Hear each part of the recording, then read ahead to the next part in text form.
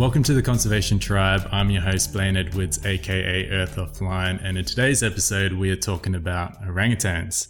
And we'll be doing this with the help of today's guest, Daya. So, Daya, thank you for coming on the show, and welcome to the Conservation Tribe. Thank you. Thank you for having me. It's a pleasure to talk about orangutans. Usually people tell me that I'm talking about them too much, so to have this little bit now, you don't know what you're getting yourself. I'm looking forward to it. Okay, so how about you tell the world about who you are and what you do? Okay, so I am called Daya. I'm from the UK. I'm 24, a zoologist and now wildlife filmmaker. And it's one of those things which, when people ask what do you do right now, having just finished up this master's in wildlife filmmaking, it's kind of all a bit over the place. You know, got these passions in one place and interests in another. But I would say that generally speaking, I'm an environmental and orangutan advocate.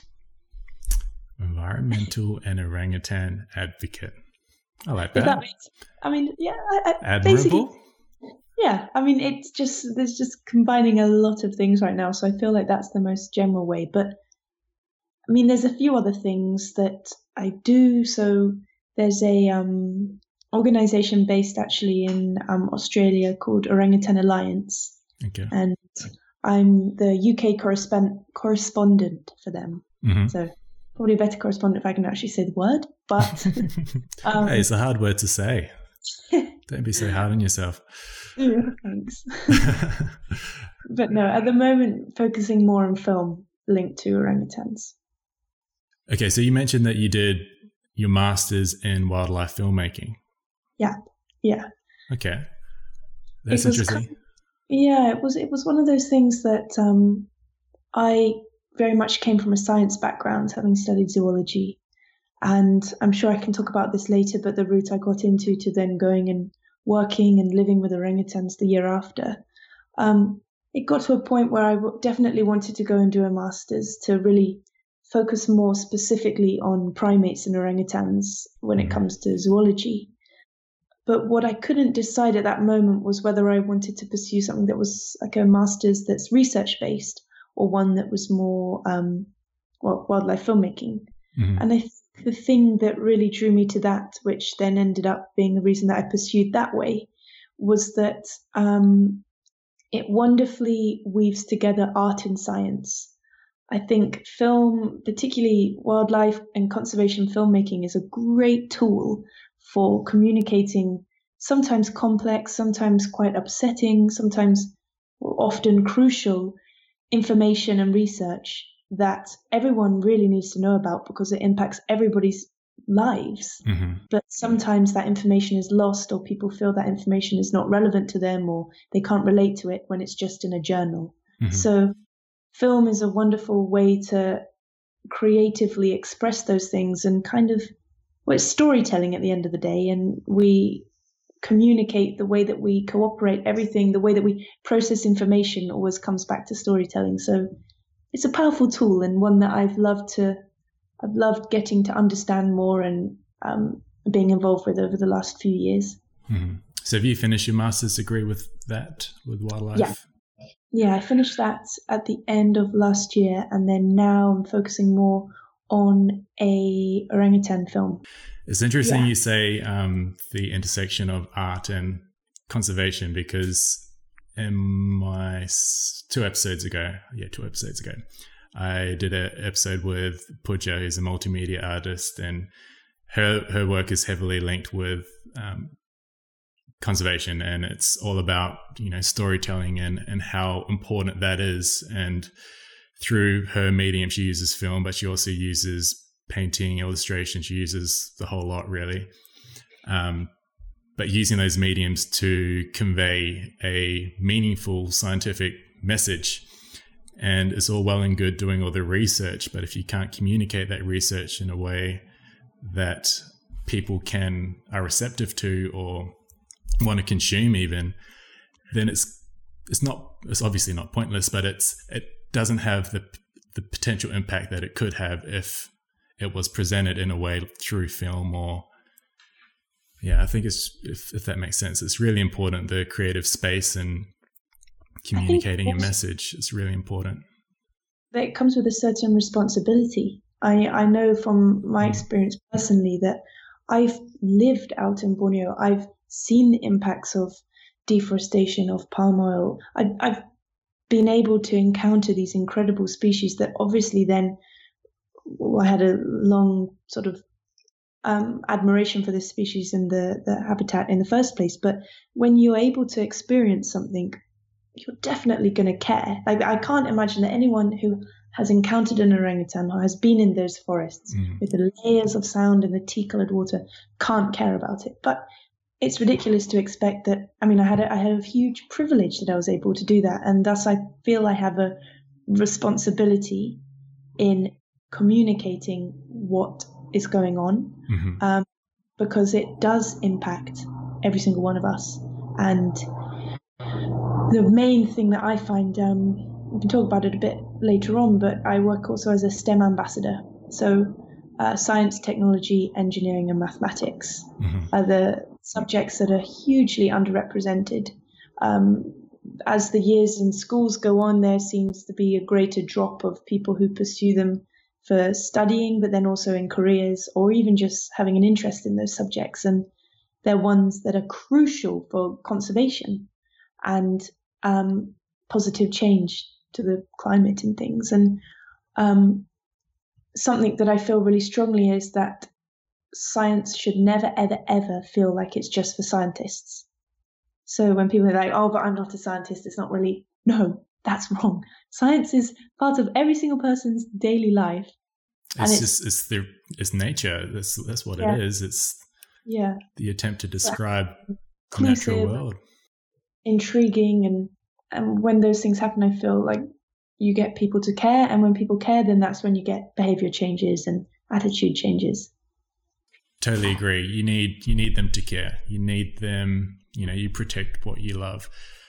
The part that you mentioned about the experiences part, I found really interesting. The idea that if you actually see an orangutan or any animal in the wild, it's very difficult once you have that experience not to have some kind of emotional connection with that animal. So what are your thoughts on, I'm kind of veering off script a bit, so fine. But kind of ecotourism and volunteering, these experiences where you're right there in the real world, the tangible world.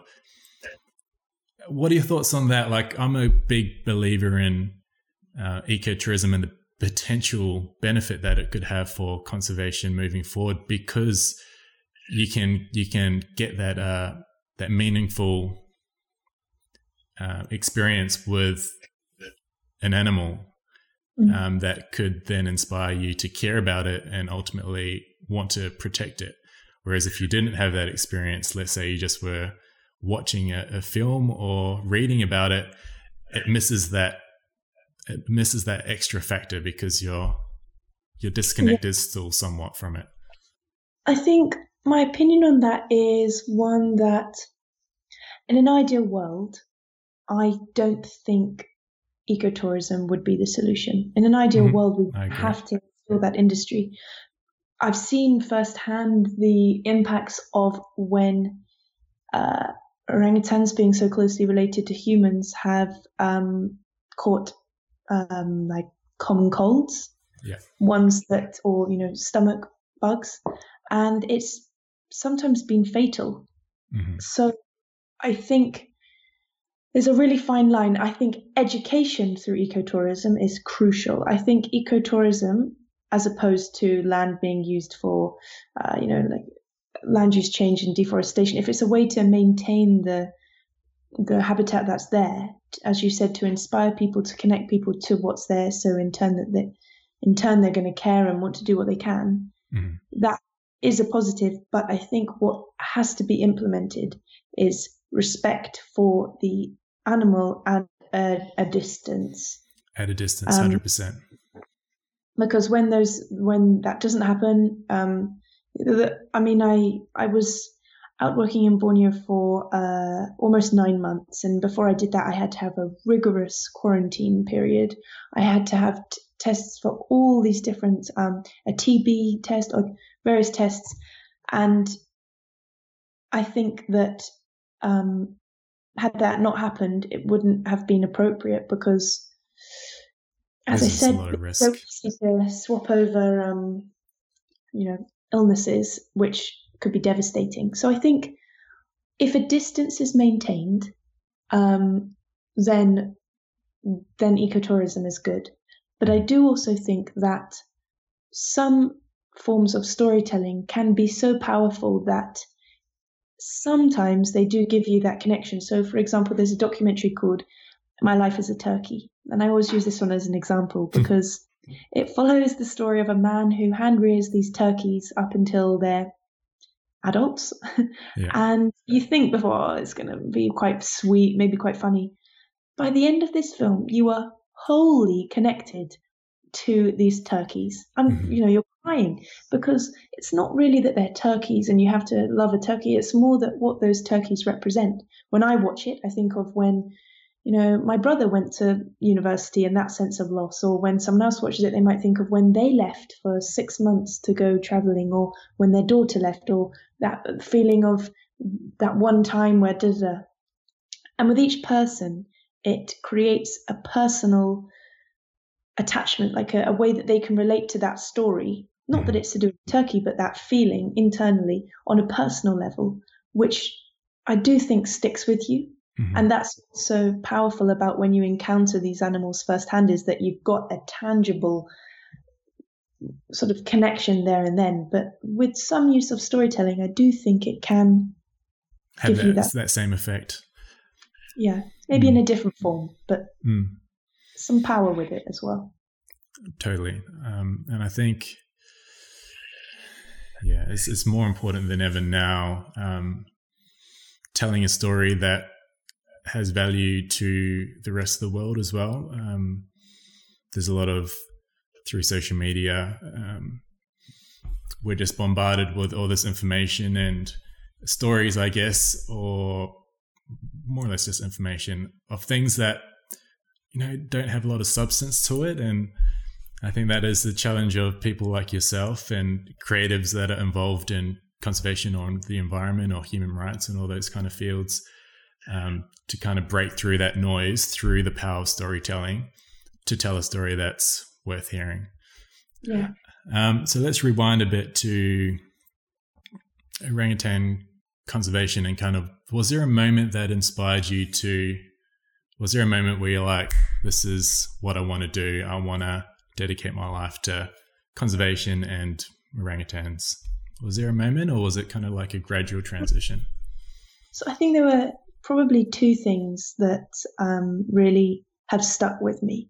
One that's been sort of a moment, and another was just a sequence of events that have happened over the years. So the first was, I've loved orangutans ever since I was about 6 or something. But there was a particular moment when I was younger where I heard the story of, though the pioneering woman was Birute Galdikas with orangutans, the other trimate, Jane Goodall, there was a story of when she was observing some orangutans in the wild, and the story went that there was an adult female up in a tree, and she misjudged her weight, which is quite rare, and the tree couldn't support her weight and crashed down, and she fell from quite some height down to the ground. And the female proceeded to pick up that branch, climb up, and many other animals at this point would show aggression, sort of frustration, or emotions similar to those human emotions. But instead, she proceeded to try and attach the branch back onto the tree. Wow. And that just sums up orangutans so well. They're so in harmony with their environment. They're so generally so calm. I mean, in the Dayak indigenous people of Kalimantan, which is Indonesian Borneo, were totally, they believe that orangutans can speak. They can talk. They can understand, but they choose not to because fear of being enslaved or having to be put to work. And I mean, I understand totally, us humans, or they?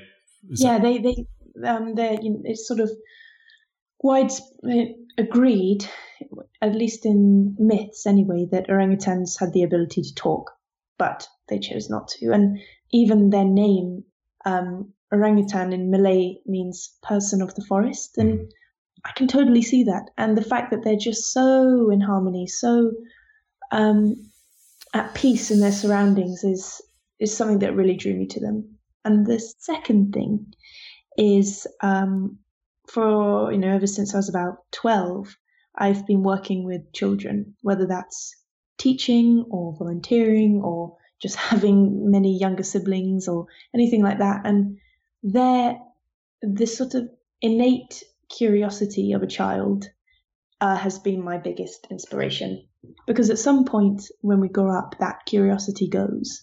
And I think that's the biggest loss and one of the biggest things that we're missing out on with conservation. Because if you don't have curiosity, it's very hard to be interested in I don't know, I feel like curiosity is so key when thinking about the world around us, asking questions. And I listened to an amazing podcast about someone that was speaking about this and how things can shift from fear, for example, sharks, being scared of sharks, to then being curious about them. And then by looking at certain patterns on a shark, it then linked to some, I'm probably going to say it wrong, I can't remember, but basically what I'm trying to say is curiosity, I believe, is so important, and it's the reason why I pursued science, because it's nice to look around and know why certain things are the way they are, why orangutans do that, why is it that this or that and this and that. And I try in anything I do to retain that curiosity, particularly among children and teenagers and young adults, but also every age group. It's so essential that we have that curiosity. And so I think those two things are the big thing that inspired me with pursuing a science degree and then focusing more on orangutans and wildlife conservation. Mm-hmm.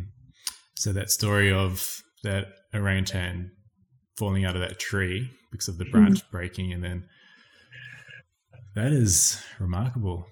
Yeah. That's next level harmony with the natural environment. I've got a lot of stories like that. Yeah. I bet you do. So that, and then that curiosity. Yeah. I think that's super important because I'm a big believer in deep thinking. I love to just think. But I think it's important, and that goes hand in hand with curiosity. If you're curious, you start to think about things more. And it's hard not to be curious about the natural world or just everything around us if you have a bit of an open mind, because there's just so many things to be curious about. It's a crazy world out there, and we kind of block ourselves off from a lot of questions and a lot of experiences and thoughts because, I don't know, we're probably so set in how we should be operating our lives and the system and all that kind of stuff. So the orangutan species, so the Tapanuli orangutan, when people think of orangutans, usually they think of the Bornean and Sumatran species, but there's actually a third species. Yeah. Can you talk about that and kind of maybe how that was discovered and how they maybe differ from the other two species? Yeah, so, I mean, this was hugely exciting. It was only a few years ago in 2017 that a third species of orangutan was discovered, or it was finally decided that this was an individual species. And I find, going back to the curiosity thing, the fact that we're in this day and age discovered a new species of animal, a mammal that shares almost 98% of its DNA with us just 2 years ago, is huge. So the way that they kind of finalized that this was an individual species was looking at the skull. The Tapanuli orangutan's skull is somewhat smaller. But interestingly, this third species, well, I'll say a bit about it first. So it's the most endangered great ape. There's under 800 individuals left. And they are, their habitat is the Batang Toru forest, which is in Sumatra. And so they're all there in this area. And interestingly, so this area is in Sumatra, so you would think that they would look visually similar and somewhat closer related to the Sumatran orangutans. But actually, that's not the case. They're more similar to the Bornean orangutans. And the difference between the Bornean and the Sumatran, a major one is that Sumatran orangutans have blonder kind of beards here. I think also the male and females tend to have beards, whereas the Bornean, they don't, and they don't have that blonde, lighter hair. Okay. Another interesting difference between the species is that in Borneo, where I lived, the Bornean orangutans don't really have any threats. I mean, you've got pit vipers and other snakes, but generally speaking, there's a lot less that threatens them in terms of predators. And in terms of non-humans. Yeah, of course. Yeah, that's a good part. Humans who are creating catastrophic damage, not just indirectly, but directly as well, with horrible, a number of bullets. We'll get onto that later. Yeah. Apart from humans, there are some bears, but they kind of keep their own distance. Apart from snakes, Bornean orangutans can come to the ground, and whereas Tapanuli orangutans, they have the Sumatran tiger, so they don't come to the ground. And a group of researchers was studying the Tapanuli orangutans, and for 3,000 hours, the Tapanuli orangutans didn't come to the ground once. Whereas the Bornean orangutans, the ones that I was studying, the males, after a certain age, they get so big, the cheek padder dominant males, that they often are seen walking along the forest floor. And there's actually Dayak stories which say that they turn into ghosts because they can no longer support themselves in the trees, so they're just seen walking for miles and miles and miles on the forest floor, and their long hair on their arms gets all dreadlocked together and starts sort of, I don't know, I've always wanted to see that. It's quite an sort of a mysterious time, kind of quite elusive at that age. But yeah, so it was an interesting thing as well geologically because of the Tapanuli orangutans looking more similar to the Bornean. And it goes back to when the orangutan species diverged. There were two major splits that took the orangutans from South Asia to Toba, and that was the first split. And then where's Toba? Toba is in Sumatra. North? Yes. Well, my geography is absolutely awful, but gosh, I'd have to look it up on a map. We can look it up. We've got Google Maps. Toba. Okay, Toba. So Toba. Toba. So that's in Sumatra, and the second split was over to Borneo. So that kind of gives you the Bornean orangutans. But at that time, with the ice ages, there was quite a lot of free movement between Toba and Borneo until Toba erupted, and the lava destroyed all of the forest around that area. So then that species there became completely isolated. They had no way of, reproducing with the other two separate groups. Mm-hmm. So that's why they then believed that the Tapanuli orangutan look and are more similar visually to the Bornean, because before the eruption, the areas were interchangeable, and there was some interspecies sort of, there was mating between the two, those two. But I mean, all of this is amazing, and there's huge amounts of excitement in discovering this. But what cannot really go ignored here is first how few there are left. And when I do talks at schools, I always say to the children, how many are you in this school? 1,000, or I don't know, however many. You can do it at work if you're listening and you're at work, or think of a train or anything like that. And then you think of 800 of those people in the assembly hall or in the canteen or on the bus or train. That is the entire population of this third species. And not only that, but there's a projected dam, hydroelectric dam and plantation that is set to be built that would obliterate the habitat, this last remaining bit. And I mean, there's a huge chance, a huge probability that it would put the species set it to be extinct soon after it's just been discovered. Yeah, so the discovery 2017, amazing news. And now there's this dam proposal in Sumatra that has the potential to wipe out their population, really. Yeah. The Tapanuli orangutan population. So what is the status on that at the moment? Is it likely to go ahead? I know you've been involved in protests. Yeah. Have they had an impact on maybe deterring that from coming to fruition? There are a few things that were quite big factors in this, and one that I would say with the protests and when I was encouraging children at schools to write letters.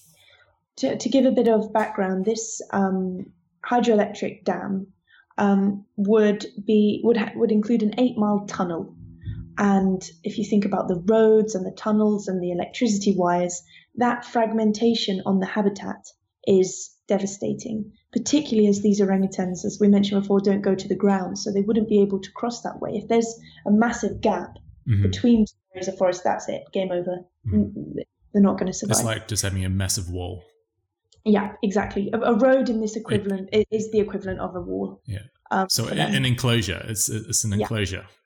Yeah. And but the thing that I found quite interesting about this is, aside from looking at the orangutans, there are a lot of problems with this proposed dam. Firstly, there were reports that signatures were actually forged for this dam to go ahead. Secondly, there are huge risks of flooding from this hydroelectric dam later down in the course of this river, which would be devastating for the people that live and use this river nearby. And also, it would halt the migration of a fish. There's a really vital fish called the jurong fish. The jurong fish. Yeah, jurong fish. And so not only this, but what I found hugely powerful when we were protesting about this with this dam is that reasonably nearby there's a geothermal energy source that's already set up, and this geothermal plant, I suppose you'd call it, was a project, geothermal project, does not affect orangutans whatsoever, and Sumatra already has an excess of electricity. So when you combine protesting against a certain thing for the impact that it's going to have, that's one thing. But to be able to provide the hard facts that it's really not worth it, you've got an alternative that you could expand at no cost to the orangutans, at no cost to this third rarest great ape. It set up a far more, I don't know what you're promising situation when I was protesting, I thought, because you provided an alternative. And I think that was, sorry, I got sidetracked. The outcome at the moment, following the protests, the Bank of China agreed to hold off from further development, and some meetings have gone ahead. I think in the recent weeks, a few more cracks have come to the surface about this proposed dam in terms of how certain issues have come up, which makes it even less admirable, even if you're not thinking about the conservation side of things. Less admirable in terms of how it can affect the community, or are you talking about like it's not financially viable kind of stuff? Not for on the side of China's Belt and Road project. So the Bank of China, for them, certain cracks have come in this proposed dam. So, for example, with the fact that the geothermal project is right there, the risk of the flooding, all of these things are actually showing that it's not as there's better alternatives, they thought, for an economic benefit. Yeah, which is what it boils down to, really. So that's probably the biggest bargaining chip that you have, is trying to convince them that they'll earn more money by going down a different route. Yeah, and I think it's a thing that's personally come up time and time again when you consider palm oil and you consider many different things. linked to conservation, it is really important. One thing is getting people aware of an issue and getting people feeling it and wanting to do something. But it's also so important to provide a solution. And that is what I rack my brains over and over and over with, because very good point. Even with filmmaking, people watch a film and they're crying or they're so moved by it and they want to know what they can do. But with palm oil, it's always this somewhat nebulous topic. It's not like plastic where you take a reusable coffee cup with you in the day, and using that, you have now had 365 less coffee cups into the ocean or, into the environment. With palm oil, it's more complex. There are more layers of there's more to it. It's not as clear cut. And I think that when you do address these things, if you can provide an alternative or a solution like this with the development of the geothermal project instead, that's huge. Because you're not just saying, no, stop this, forget all of that. No, don't care about those jobs. No, you're actually saying, this is the situation. This would be the outcome. But this is the alternative for you to consider. And that's practical when you approach these problems, these issues, is if you disagree with option one, you're trying to convince them to go down a different route. You need to give them a reason to. They need to, you can't just say, this is wrong. Okay, see you later. Mm-hmm. Say this is wrong because of this, but maybe if you go down this route, you can still earn X amount of dollars and we'll both be happy. So it's awareness of the threats, the issues, but also awareness of the solutions and alternatives. And I think that's one thing I'm trying to wrap my head more around is through trying to raise awareness, is not only bringing to light the things that are going wrong, but kind of what we can actually do as everyday human beings. What actions or what changes can we make? What micro changes can we make in order to mitigate those threats or to reduce them, minimize them? Mm-hmm. Okay, so we're talking about threats and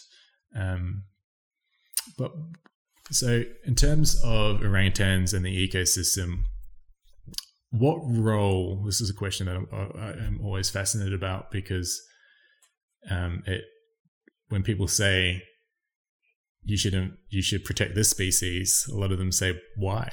Like, what are they doing for us? So the question is, what role do orangutans play in their ecosystem? Like, why do they matter to the ecosystem?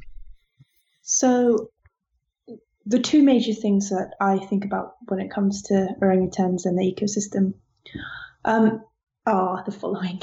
The first is, as I said before, Malay orangutan means person of the forest. Mm-hmm. But another thing that you could consider them as are gardeners of the forest. They have a very complex diet of bark, termites. There's over 317 different food sources that they consume. And in doing so, they have crazy amounts of knowledge of particular fruiting trees at certain times, the where these are located, and they are the key seed dispersers of the forest, from consuming the fruits and then basically the seeds being dispersed in their feces. Mm-hmm. But that's crucial for the survival and of the forest, which then in turn provides, photosynthesizes and provides the oxygen that we breathe. And the second thing that they do, the second major thing, is that every night orangutans, they're arboreal, so they spend the majority of the time up in the trees, unlike gorillas and chimpanzees and bonobos. And in doing so, they create a new nest to sleep in every night. So this isn't just a mismatch, sort of like a crazy bunch of twigs. This is a carefully weaved together nest that has bent twigs, which in the dense canopy of a tropical forest, for example, in Borneo, sunlight very, very, very rarely penetrates through the canopy. Mm-hmm. So by orangutans every night making a new nest, they've broken branches which allows sunlight to come through, penetrate Yeah, and photosynth and sort of allow the young leaves and the young shoots to grow and develop. And I have a friend called Annie who's a marine biologist and a filmmaker as well, and she told me this statistic that I think is particularly powerful. If you take 2 breaths right now, 2 deep breaths, the first of those comes from the ocean, and the second comes from forests. So Nice. It couldn't be more crucial. Orangutans are part of the very fabric of our lives, really, and our survival. We'd be holding our breath without them.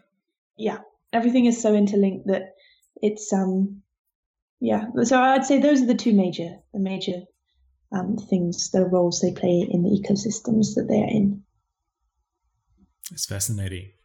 I think it's important kind of breaking it down into those kind of things so people can process, because people naturally, instinctively, I think, are aware that there's value in all these organisms that are in these ecosystems, but it's not always clear kind of what it is, like what role do they play.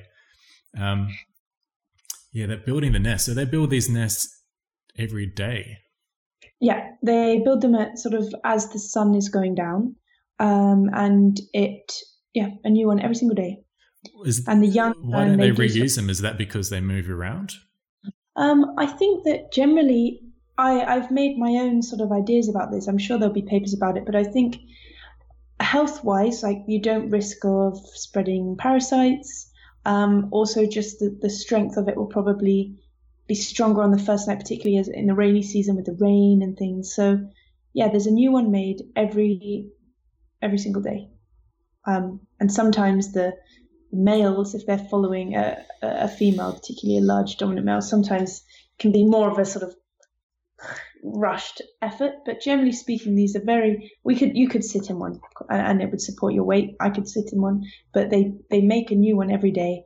And it's very interesting watching the young make play nests, but then later they will learn how to make proper ones. So just trying to visualize this nest. So is it just you could visualize it as just a big bird nest that's kind of resting on a branch in a tree, or is it different? So is it a different kind of nest? Unlike bird nests where twigs are brought to the site, this is at the top, usually when 2 branches join, like if you saw the shape of a Y, where these 2 branches join at the bottom, then all of the branches around it are broken at right angles, so certain angles, there's a variety of angles, and then kind of weaved between each other to make it like a nest like that, if that makes sense. I think so. So the branches all come from that area, that particular if this is a tree trunk here, in the shape of a Y, and you imagine where 2 branches join, that joint is the base of the nest, or the location of the base of the nest. And then all of the branches that are coming up from around that get bent at certain angles so that they weave all around to form a cup nest, like that. I see. Well, and they do that every single day. Yeah. That's you sort of rise, sunrise, and sleep for sunset. Quite a nice time. Mm-hmm. How big do they get? Well, this big? Again, not like chimpanzees, but with one of the fascinating things about orangutans is the difference. The orangutans fascinating because they have a thing called, I'm probably going to say this wrong, bimaturism, which basically means adult male and females, sub-adults, males and females, look very similar. But then males go through this transformation, which varies with different ages of males, where they grow about 3 times the size. They turn into sort of a hulk, I suppose you could say. They grow these flanges, these cheek pads that come out like this throat pouch. They just quadruple their strength, and they then are the dominant male of that area. They do the long calls, and they're the ones that, with that dominance, tend to mate with the females as they go around. They have a sort of what would you call it, a range of about 2 kilometer radius. But there's no set age where they turn into these dominant males with the cheek pads. It really depends on the environment, and there's a lot of research that's going into it now to look at what these specific triggers are. So if I were to be able to show a photo of a subadult male, he could look quite similar to a female. Mm-hmm. But then at some point, they completely transform into these large flanged males. And so they, I would say, standing bipedally, they're about no taller than you or me, but their arms when stretched out are so long. And when you're surrounded by, when you're near a male dominant flanged male, I mean, even though they're maybe shorter than you, with the hair that comes down, with their massive body and the knowledge that they could, at a snap of their wrist, break your neck. The canines are almost the size of lions. They have a strength of a bite that's 4 times the strength of a lion's. Like all these things, I mean, just looking at their hand, the muscles they have in each digit just blows my mind. So they may not be bigger in terms of like tallness, but in presence, physical presence, they're big. They are big. So it's crazy. So that change from kind of a normal sub-adult to where they grow. What do you call those? So a cheek padder. You can call them a cheek padder, or the things that they have in their face. Those cheek pads. The word is flange. Flange. So these flanges, that doesn't correlate to their age. It's triggered by the environment somehow. Triggered by the environment, yes. So dominant male orangutans will do a long call. This happens maybe 5 times a day. It happens when I was there. It happened very, very, very early before sunrise. At sunrise, definitely one at sunset, and throughout the day there may be 1 or 2. And for the numerous times that I heard these calls, they never ever lost they always stopped me in my path, I suppose you could say. It's probably not the right word, but it's the long call. It can go for even 10-15 minutes sometimes. It starts with a sequence of sort of grumbles, and it builds up to this really loud booming thing, and then finishes with a kind of grumbling thing. And they can reach, you nailed that. That can travel through like 2 kilometers of the forest. This dense canopy, it can travel 2 kilometers. And that's kind of the male's message that he's boss. Mm-hmm. So there's a link between that and the subadult males, who still mate, but it's more kind of sneak matings and things. They run away when the dominant male comes along. They're very much subordinate. It is only at a certain time that the change happens, and they grow 3 times the size they are there. Very interesting. So to keep on the physical characteristic kind of theme, these flanges, what's their kind of evolutionary purpose for them being there? So if you think about the long calls, they kind of act as amplifiers, like speakers. Okay. I always think of the example, if you had a phone and you're playing music and you wanted to make it louder, you can put it in a cup. It's kind of like their face is one big cup this. And aside from that, just the look that they have, with this throat pouch that can inflate and things, and the hair grows so long on their arms, they just look quite formidable. Mm-hmm. It's interesting. Another thing, I mean, I've got a lot of things that are interesting about orangutans, but one that I find quite fascinating is that those male orangutans who are the dominant ones in that particular area actually prefer older females. In terms of mating? Yeah. They positively ignore often like young females who would be sort of throwing themselves on the male.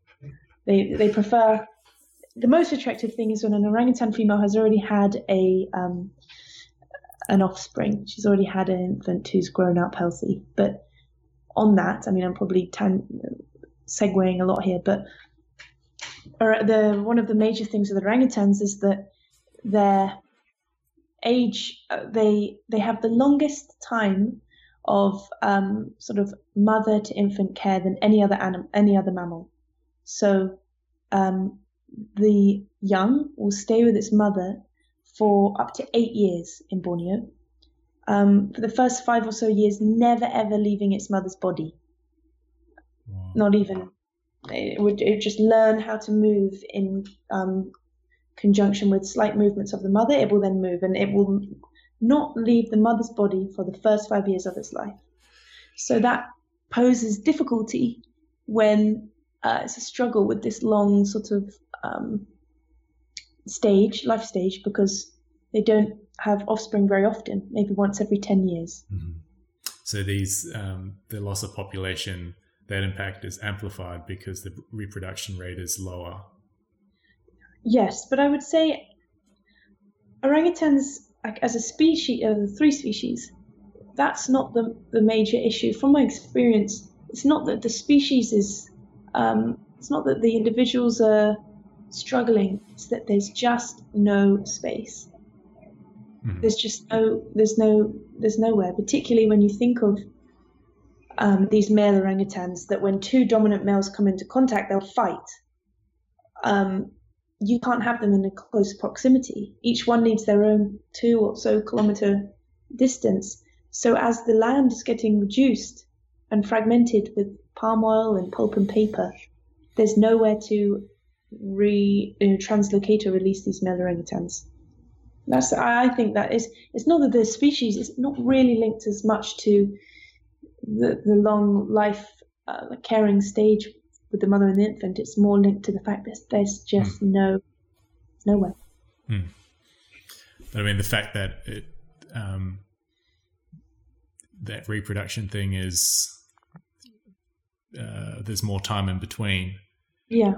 When the population decreases, it's like it'd be harder for them, because unlike another species where they just reproduce every, I don't know, a couple of years or so, there's 8 years in between.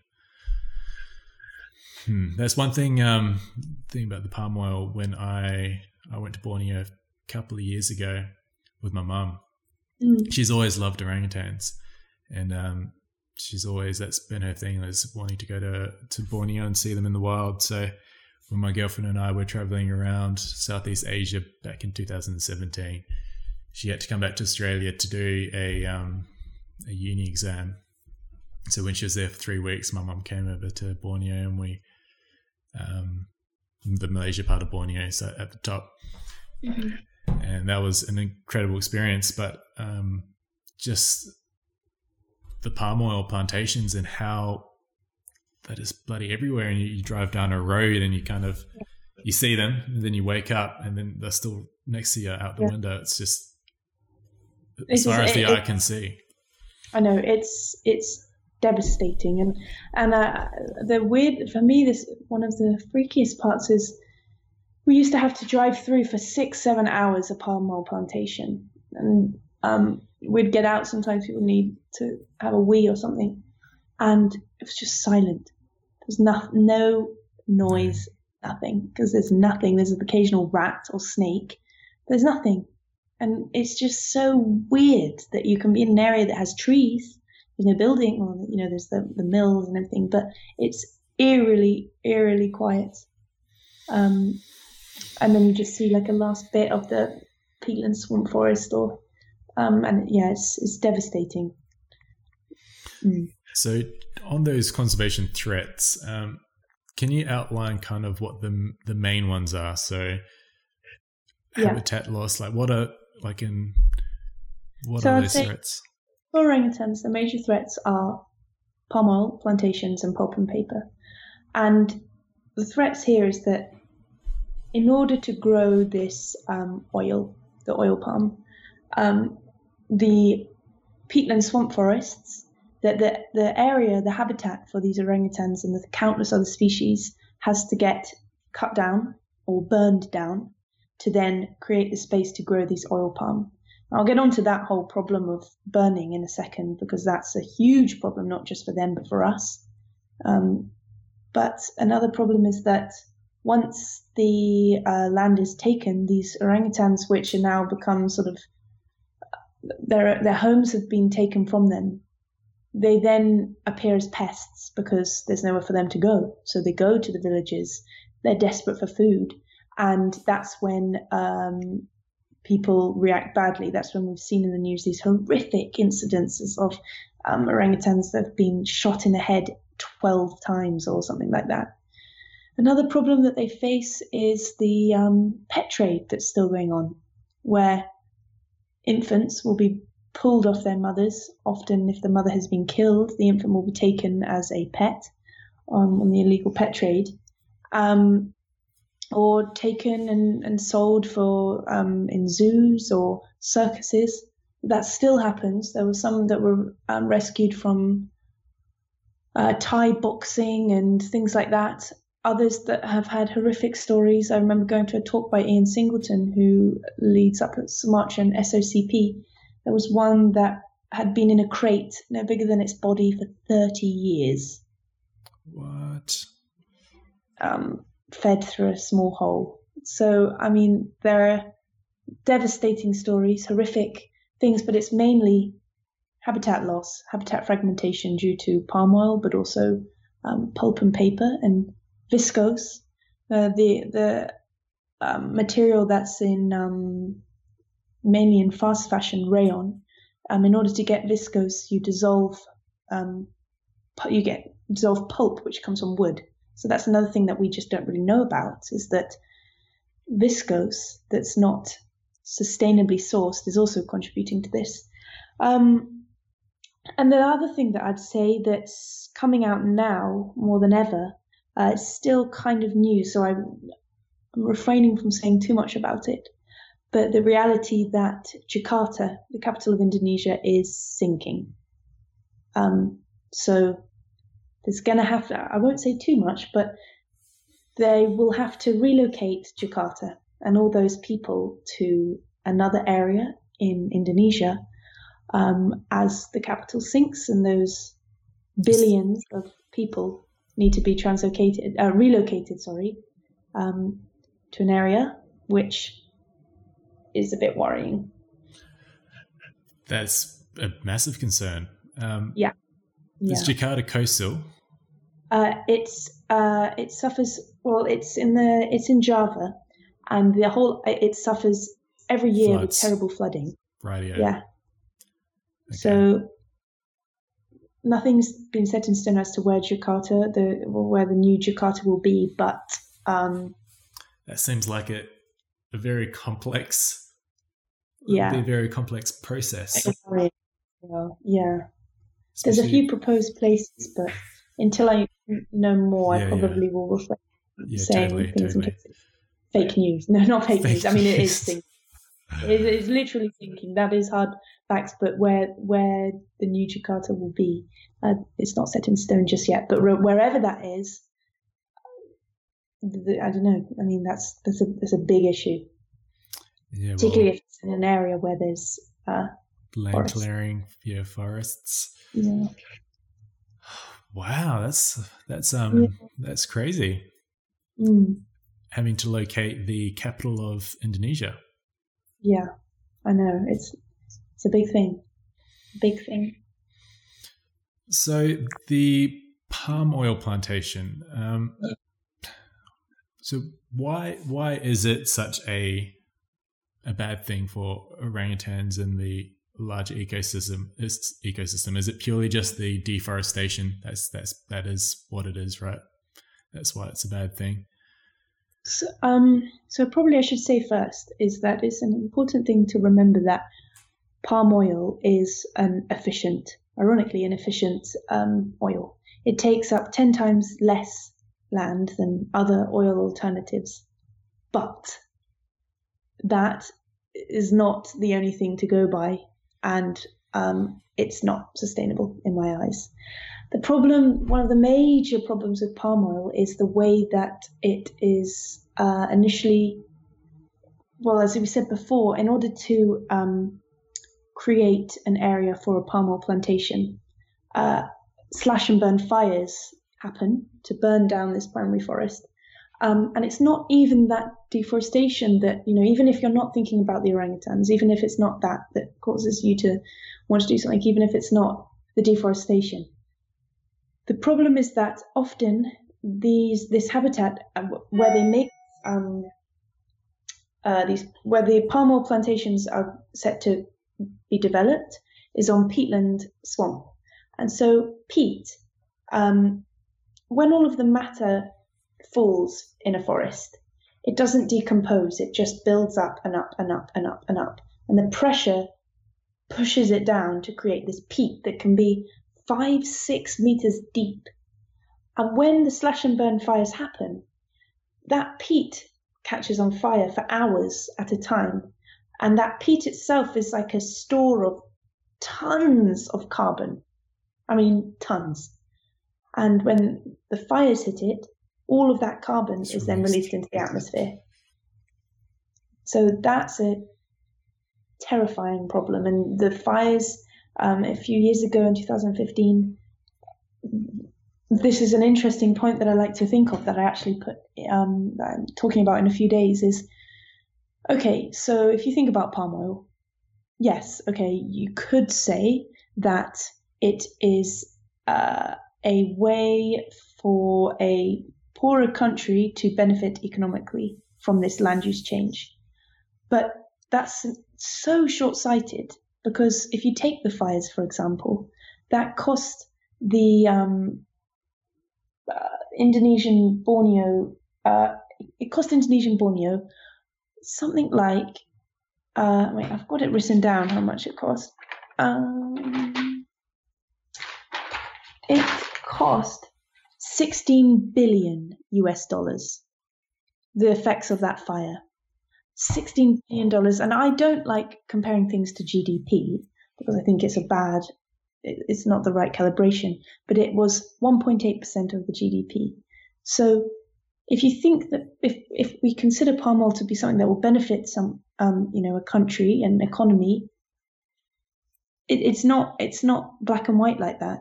It's so short-sighted to consider it like that. And when, that's what I'm trying to get at, really. So the carbon store on the peat, that's a huge one with the fires.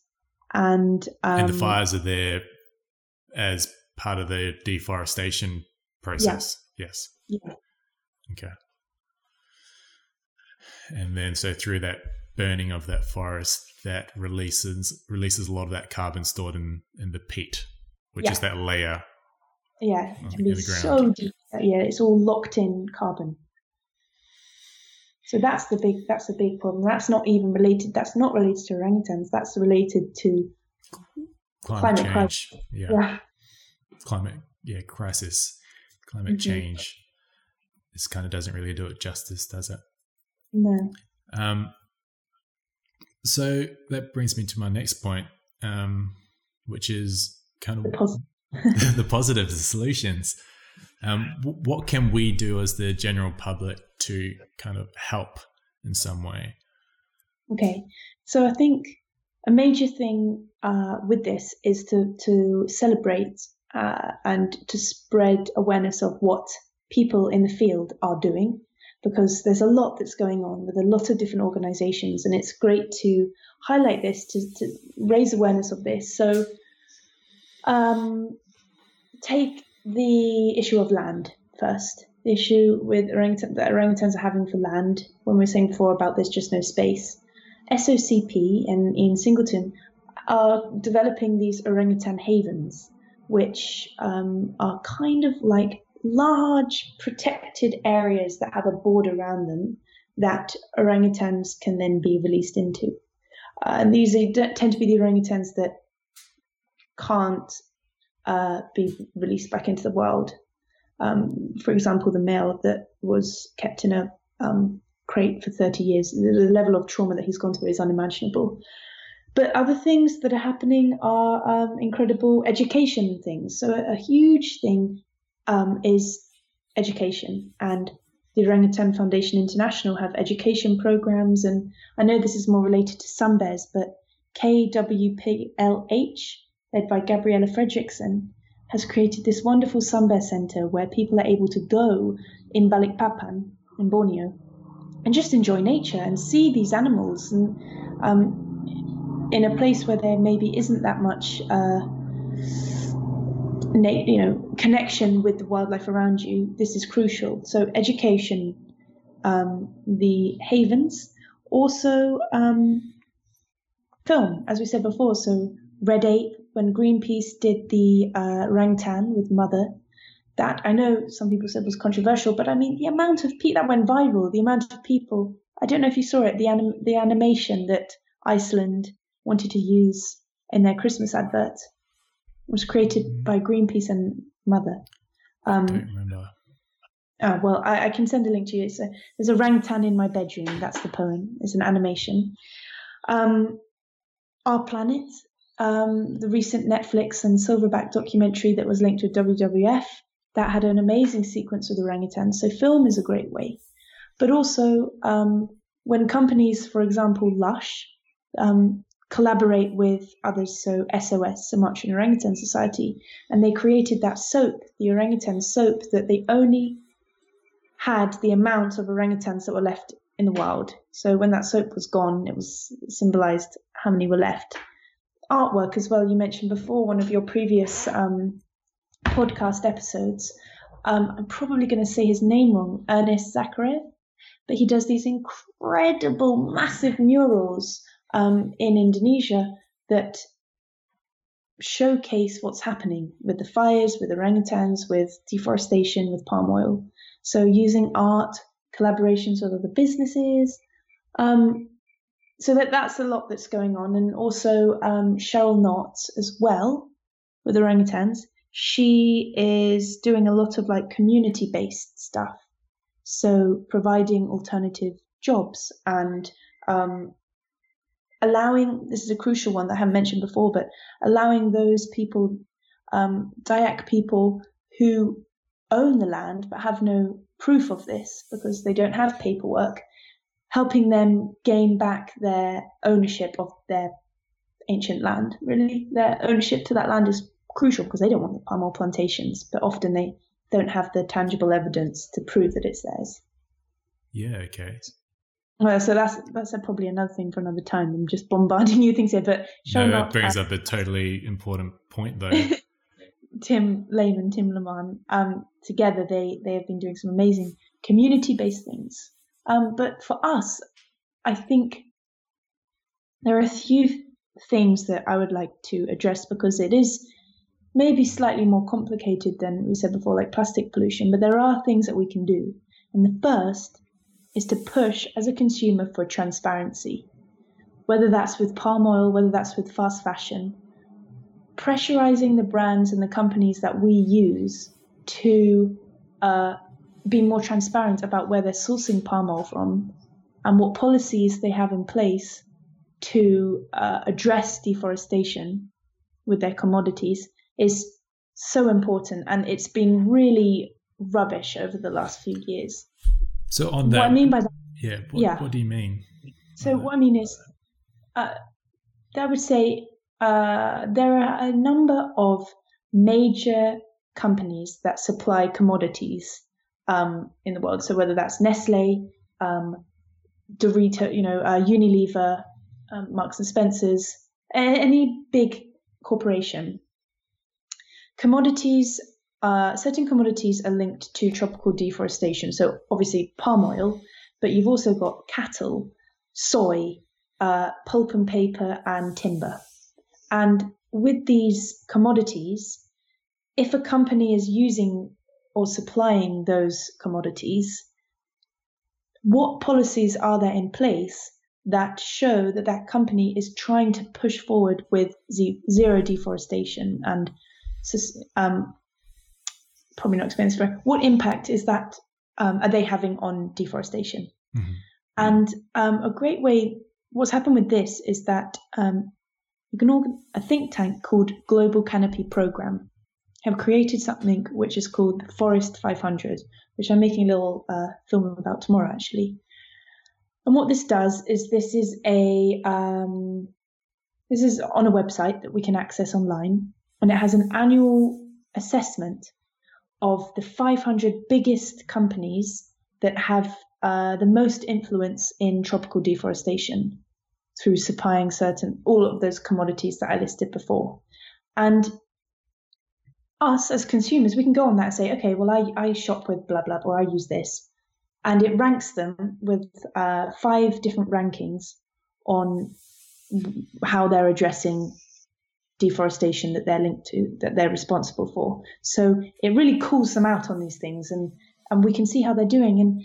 And in the past, it was just kind of ranked on whether they had policies or whether they didn't. But now it's ranked on whether they have policies and whether they've put stuff in place to allow these policies to happen, what they're doing to make these policies go ahead.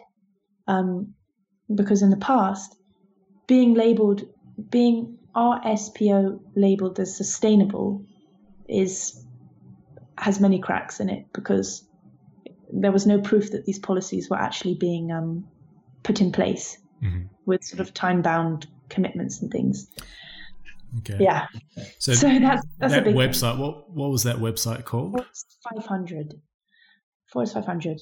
Okay, so someone can hop on that website, and there will be information of these companies, businesses. Yeah. So you can go on and you can be like, right, well, I really like Nestle, which is bad. I hope you don't. But I want to check out how Nestle is doing. They go on, they see, oh my God, they are doing, we could look at it. I'll put a little demo on a film tomorrow, but fortunately, it's something like in the 2018 report, 40% of companies had no policies, which is not good. Mm-hmm.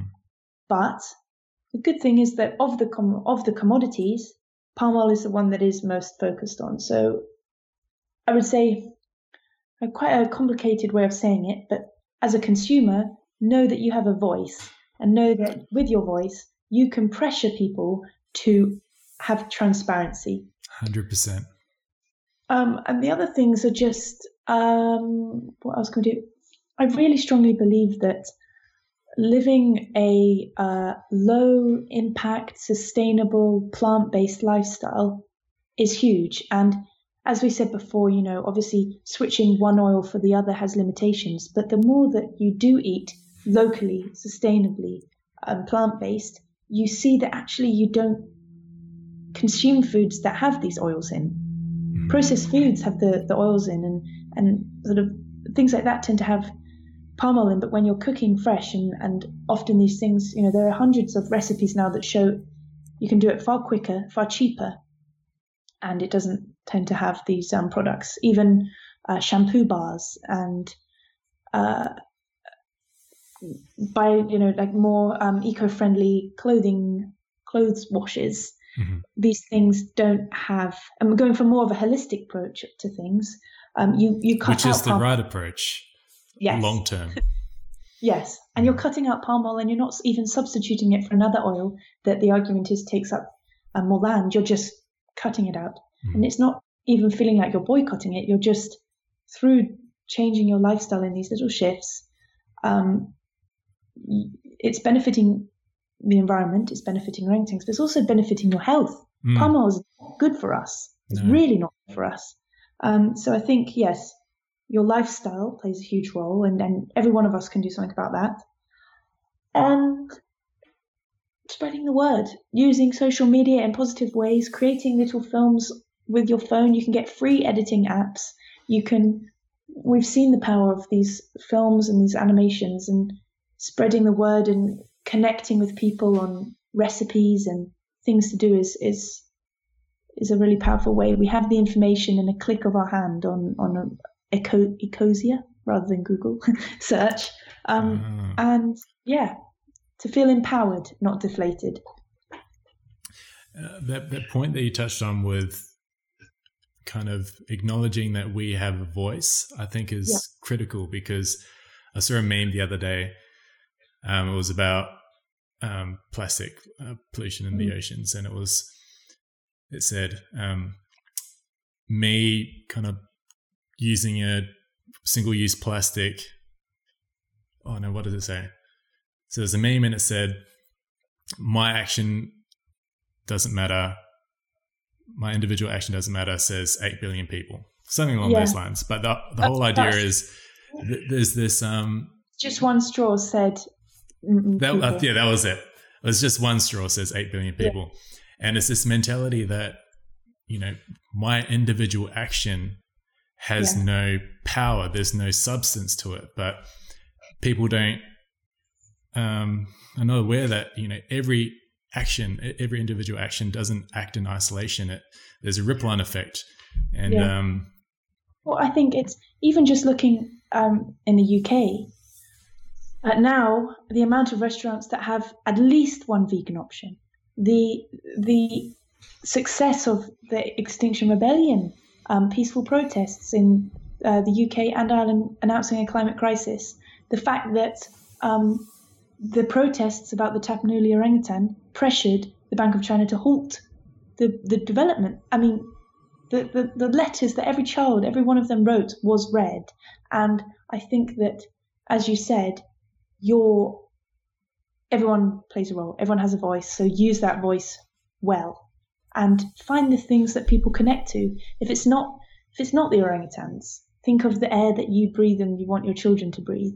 It's about, everything is so interlinked that we've become into this fast demand lifestyle where we expect a meal to be cooked in the microwave in 4 seconds.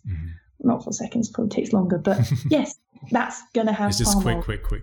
Not going to be good for your health. But there are heaps of things that I'm still learning from the internet, from books, from friends about tips and tricks for low impact, more sustainable lifestyle. And it's all there.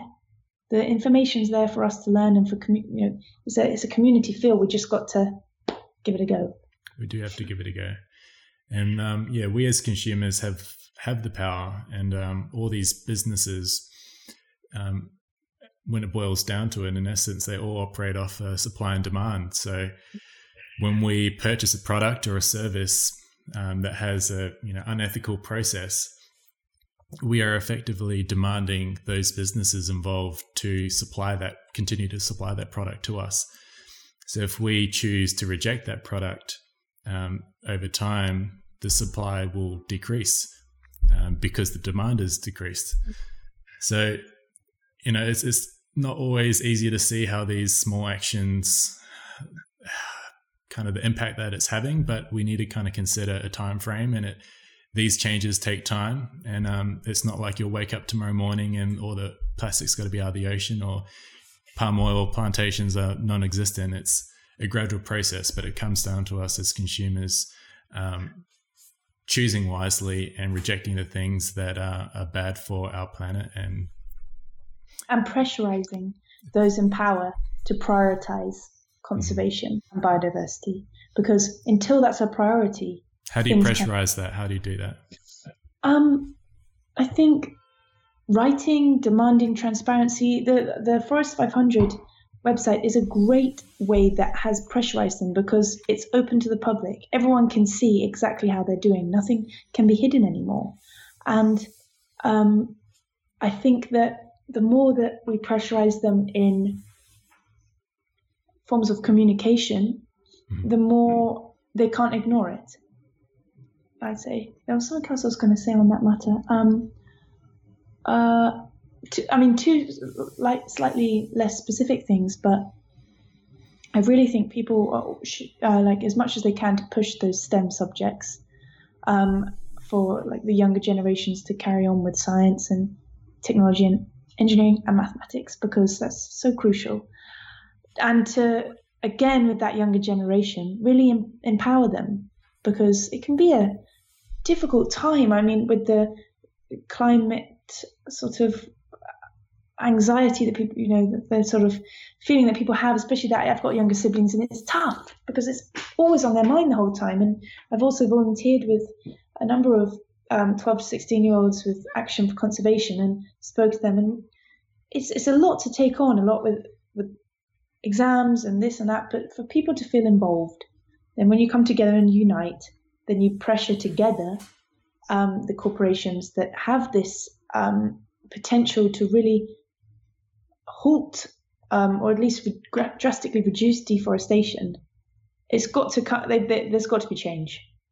And whilst that's happening, what we can all do as well is so important. But putting that pressure and then realizing that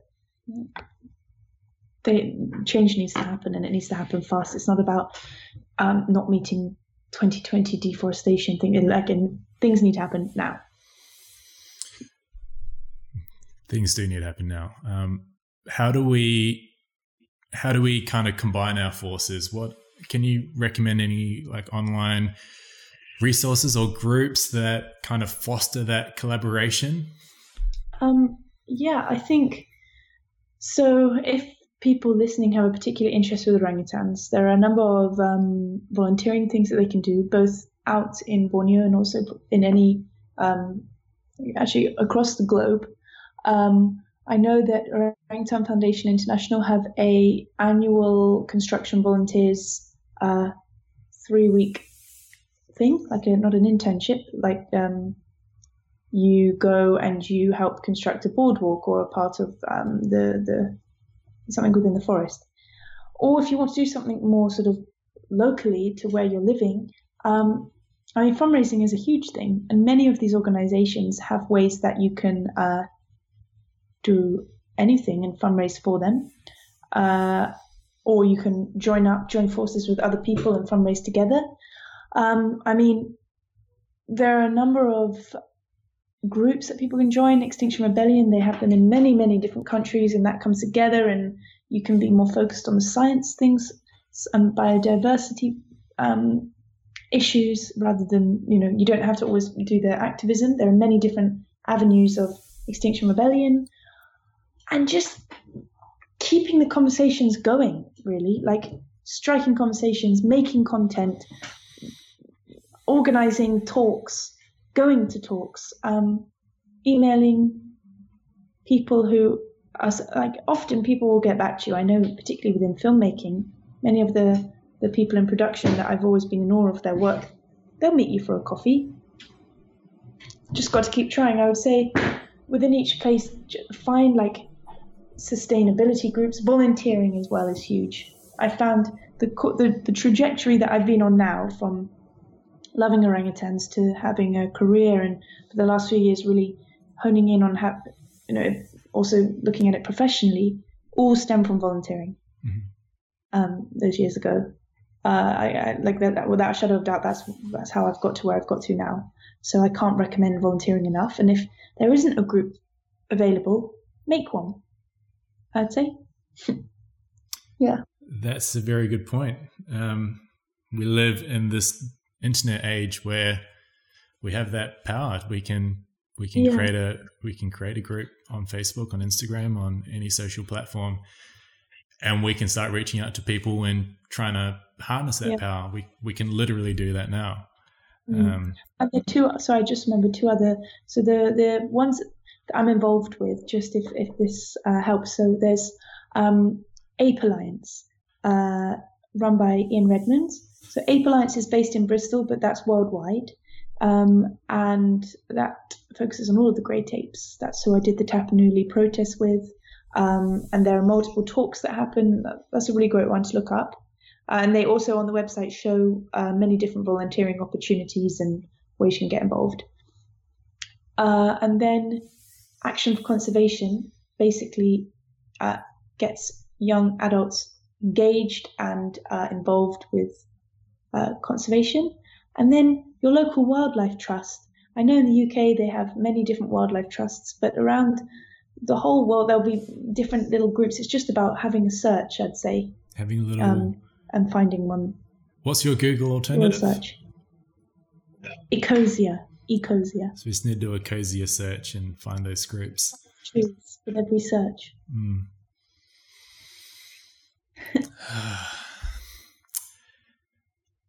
There's a lot to digest, but we need to stay optimistic. And with the power of the internet, that's kind of my thesis is how can we use this online platform that we have most of us have access to for good, because we know it has the power to take a lot of things viral. It has the power to influence elections potentially in the United States via Russia, whatever.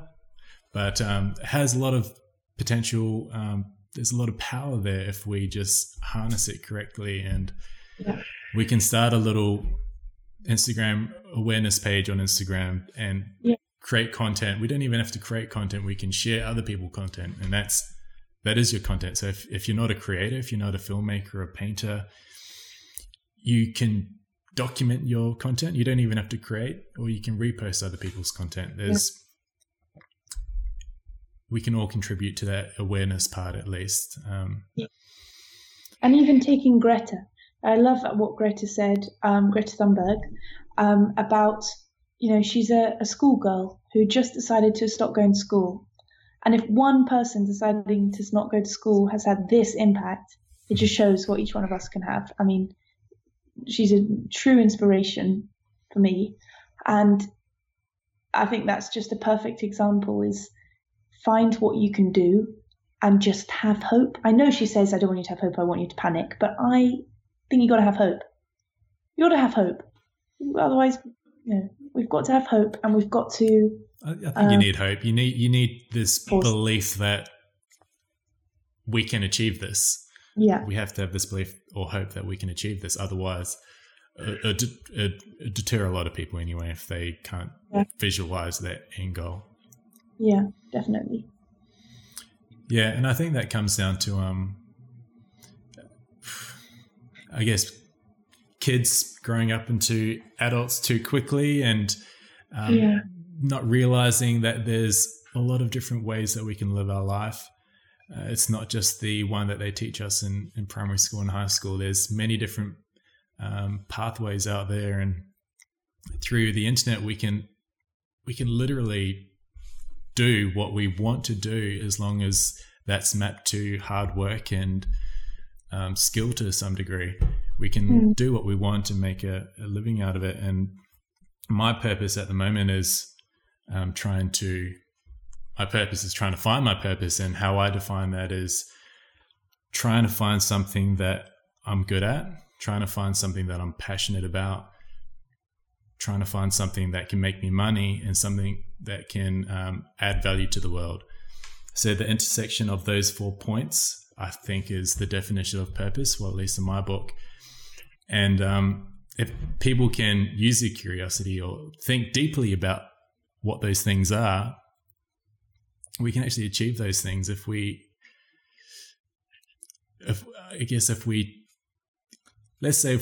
attempt to achieve that purpose and we're 35, 40, and we realize at that point maybe we got it wrong. You're 40 years old, you can do something else. Like it's still, like, people are deterred with the idea of failure and trying something new because of failure and how they feel they'll be perceived by the people. But it really doesn't matter. Like, you need to do what you feel is best for you and for the collective well-being of the planet, and just do it and keep doing it, keep trialing, experimenting and testing, and just keep doing it. And if you fail, that's just part of the journey, but just keep doing it.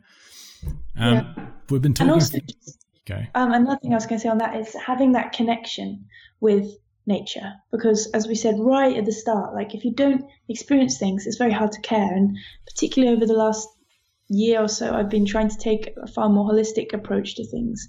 So before, it was always like, well, it's actually quite interesting and quite easy to link it with a plant-based low impact, or trying to be low impact lifestyle. And just by using things like essential oils, or trying to not growing my own things and this and that, it's such a amazing way to connect with the world around us, because you use something that's plant-based and you see the power that it's had. Really seriously, not placebo, genuinely power that it's had, and you're just in awe of the natural world. And in turn, that will make you connect to it and want to protect it. That's a real thing. Biophilia, like humans have this innate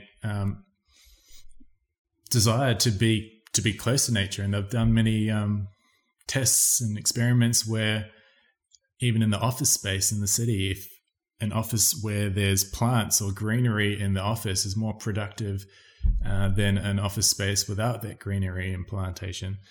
We just work better when we are closer with the natural world, and there doesn't need to be this disconnect, and we're better off if we are more connected.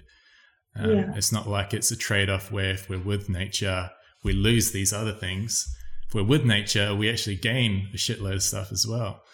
Even the planting your own stuff. I recently bought some plants that are out on my balcony. I'm in Brisbane at the moment, I'm looking at the city now, but we've got a little balcony here, and we've got a couple of chili plants, tomatoes, passion fruit.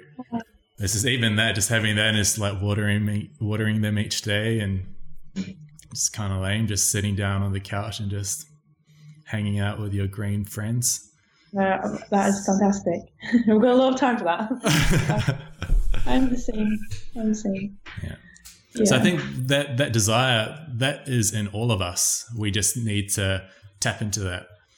And the challenge is kind of what can we do to tap into that? Whether that's through storytelling or facts or whatever. It is in every human being, that desire to be close to nature and to want to protect nature, but we just need to, I think people just just disconnected from that fact. We've been chatting for about an hour and 25 minutes. I don't know, there's a couple of questions I want to say before we go, and is that cool with you? Yeah, of course. Okay.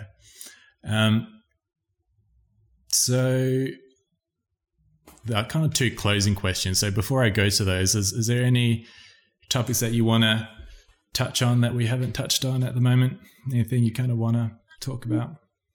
I think there was only something really, I don't know if you were planning on asking this, but just about like a certain thing with orangutans, because there's something that I find so, like, aside from all of the other amazing things that we've spoken about, there's a couple of two sort of things that I think is quite cool to mention. All right, tell me these three cool things. Okay, so the first is that remember we were talking before about when a dominant male, how big he is. Yeah. The woman that I used to work with, Birute Galdikas, once saw a male orangutan hanging from a branch with 2 fingers, just 2 fingers, his entire body weight.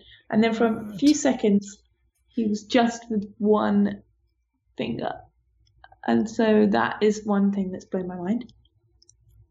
The second thing that's blown my mind that's very current is that recently a paper came out that's very controversial. And some people, say it's got a bit of, it's controversial, but it needed to be acknowledged, it needed to be aired, is that in fact, humans are more closely related to orangutans than they are to chimpanzees. I read that article. Yeah, so not based on genetics, but based on physical characteristics. Yeah, right. I was gonna ask you that actually.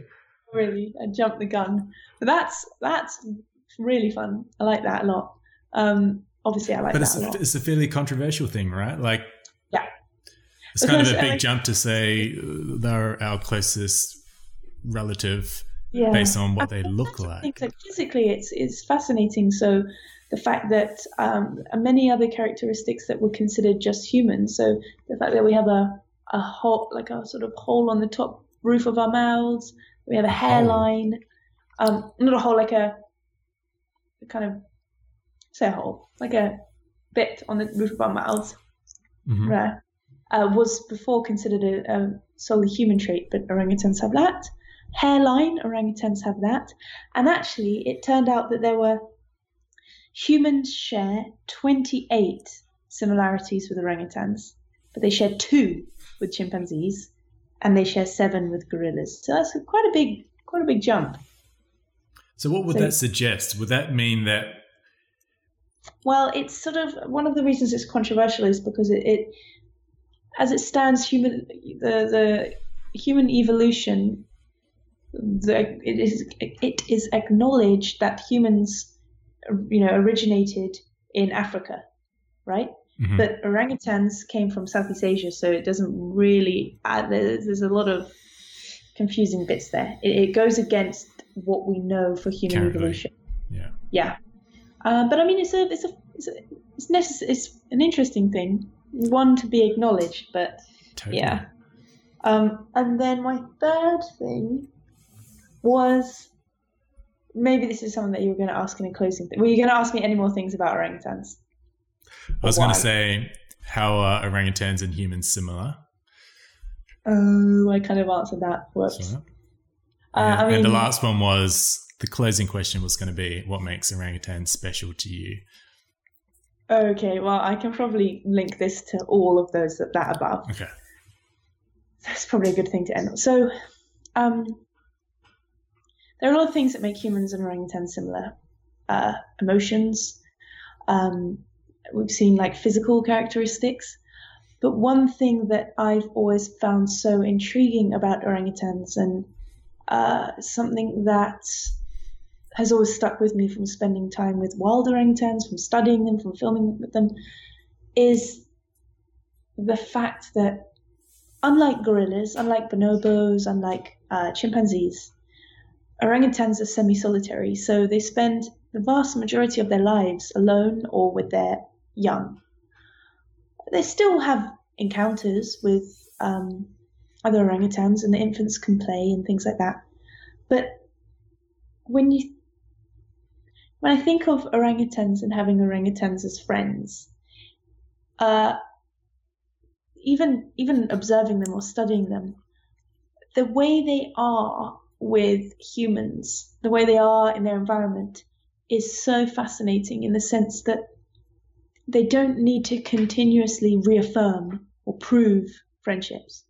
If one trusts you, the way that you know is that it's let you go close and it hasn't bitten off your hand.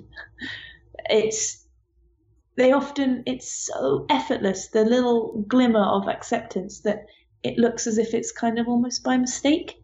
But you know that you don't need to constantly prove this friendship. It's just there. It's so subtle, but so genuine, that it's something that I've tried to really think about with friendships with humans. I mean, you can learn so much from not only our similarities, but our differences with orangutans. And the way that they stare into your eyes, and blinking gaze for 20 seconds at a time, honestly, is just the most all-absorbing thing I've ever encountered in my whole life. But they don't need to stroke you, they don't need to groom you. It's just so much is said in that moment that I'm probably not explaining it very well. It's more the it sounds pretty powerful. And the way that they don't, it's just kind of, they don't need us, they don't care about us, but there's a deep connection that's kind of based on just being in each other's presence that I find very mesmerizing. Yeah, I think that's. So it's like they don't need you. Yeah. But there's this like acknowledgement that we're both here. Yeah. And yeah, it's something about that, like that just. It's that acknowledgement. I think even that acknowledgement alone is important. I think we go about our business every day without even the acknowledgement of other human beings or anything. And I think just that simple act of acknowledgement speaks volumes. Or even just the fact that, we're always, so many societal pressures say, thank you, or be polite, or are you sure, like reaffirm this, affirm that, like where do we stand as friends, like with orangutans, that none of that happens. It's so authentic. It's kind of like, you just know, if you get on with an orangutan, You get on with the orangutan. It's never going to change. Even if you don't see it for 6-7 years, it will never change. But you don't need, if it was a human, you don't need to WhatsApp every Friday to make sure they haven't forgotten about you. It's done. If that connection's there, it's there. Permanent. You don't need to prove it. You don't need to keep it going. It's done. It's gone. I mean, it's not gone. It's forged. It's literally there. And you don't need to prove it. You don't need to constantly check. It's there. And that, it's almost like this trust thing. It's like just through that eye contact, there's this acknowledgement, there's this just trust. You're like,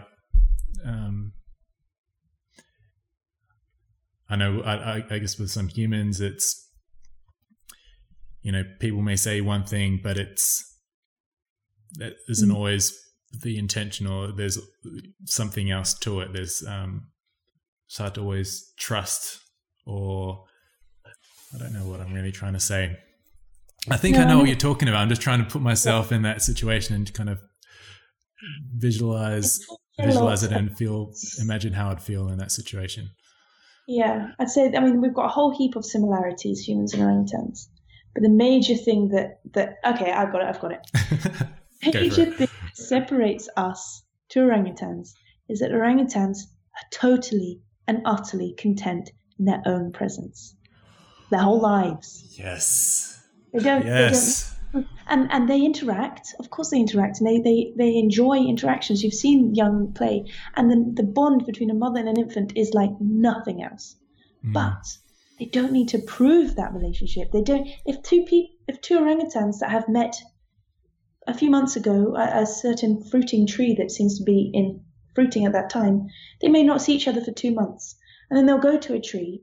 They may not even, go, and they're not going to groom each other, but they just know. It's just they know that where they stand with the other, and they're so totally okay in their own company, because in my eyes, I feel like their company is the forest. Going back to that whole thing that triggered me at the start with putting the thing back on the branch, their troop, their family is the forest. Kind of feel like I'm a bit of an orangutan. We all are. I'm a bit of an introvert, and I can kind of be by myself for forever. But it's fascinating. Yeah. It's almost as if one way to look at it for me is they don't need to kind of prove themselves to like their emotions or anything. It is what it is, but there's nothing to gain from proving something, or like the thing that you're saying about what were you saying about them not needing to reaffirm themselves or prove? Yeah. They don't need. They don't need to prove their friendship. If they've got a connection, it's just there. Yeah. And one way that I look at it is from my own personal experiences. I'm pretending I'm an orangutan right now. Is there's nothing from a practical perspective. There's nothing to gain from trying to prove that. With me, I try to whatever I do, trying to see if there's value in doing that, and if there isn't, I try not do that thing. And there's nothing to gain from trying to prove that. Like you don't gain anything, they don't gain anything. So what's the point in doing it? So in that sense, they're like an emotional minimalist. Yeah. Like their minimalism extends beyond just kind of their consumption. It's kind of their output of emotions. Yeah. And maybe I see it as like, instead of having, like if there was a root with all the different bonds within a troop, because they have this bond with this person in the troop and this one, they don't have troops because they're semi-solitary. But if you compare to a chimpanzee or something, like they have wonderful, but allies and little tricks going on. With an orangutan, instead of having loads of different roots, it's just one root that goes down deep. That is a deep old root. That connection is just one fat, deep rooted connection, and no matter of wind or rain, nothing is going to blow that over. But You don't need to Okay. keep checking it. It's going to be okay. Probably doesn't explain well. But I'm quite a weirdly visual person, but I'm visualizing that right now. yeah, you've got a friend. If you connect with an orangutan, and that orangutan was actually a human, even if you didn't see each other for 5 years, you don't need to send them a WhatsApp to make sure that they're not annoyed that you haven't spoken, because they know that the connection you have is so deep that when you do get to see each other again, it's there and it never falters. It's like they're aware of, they find that comfort or that reassurance in being aware of their role in their environment, in their ecosystem. They're aware that while they're there, their purpose or their individual purpose and how that ties in with the collective purpose. When you are aware of that, everything else almost doesn't matter, because you can always revert back to why you're here. And if you have clarity in what that is, then you can be at peace. You can always find peace in what you do, as long as that aligns with that purpose. And all these other things about kind of trying to prove something or to someone else, it doesn't matter, because you know why you did what you did and you know why you're here. So everything else doesn't really matter. And the whole deep rooted thing with that, they're a deep rooted tree. So they depth over width. Yeah. Their tree goes deep down, taps deep down into the reservoir below, as opposed to one that kind of shallow and then. Yeah. Okay. Learn a lot about us from them. Pardon? We can learn a lot about us from them. Oh, heck yeah. Yeah. We, when I was in architecture school, actually funny story. So, I studied architecture, and that's, shout out to Bianca. She actually got me on, just like, you should head up Daya, you know, Bianca. Yeah. I went to uni with her in Perth. Oh my gosh. And she's in at the moment with Annie, the girl that I Iceland. With the breath thing that I said, one in the oceans, one in the forest. forest. Is that her? Yeah. Yeah, I saw her in one of her videos on Instagram story, because she's there in Iceland doing that orca. And orcas are my favorite animal. So I messaged her. I was like, I can't wait to see your videos. I'm jealous. Yeah. Anyways, when I was in architecture school, I've always loved animals and the environment, and like always since I was a young kid.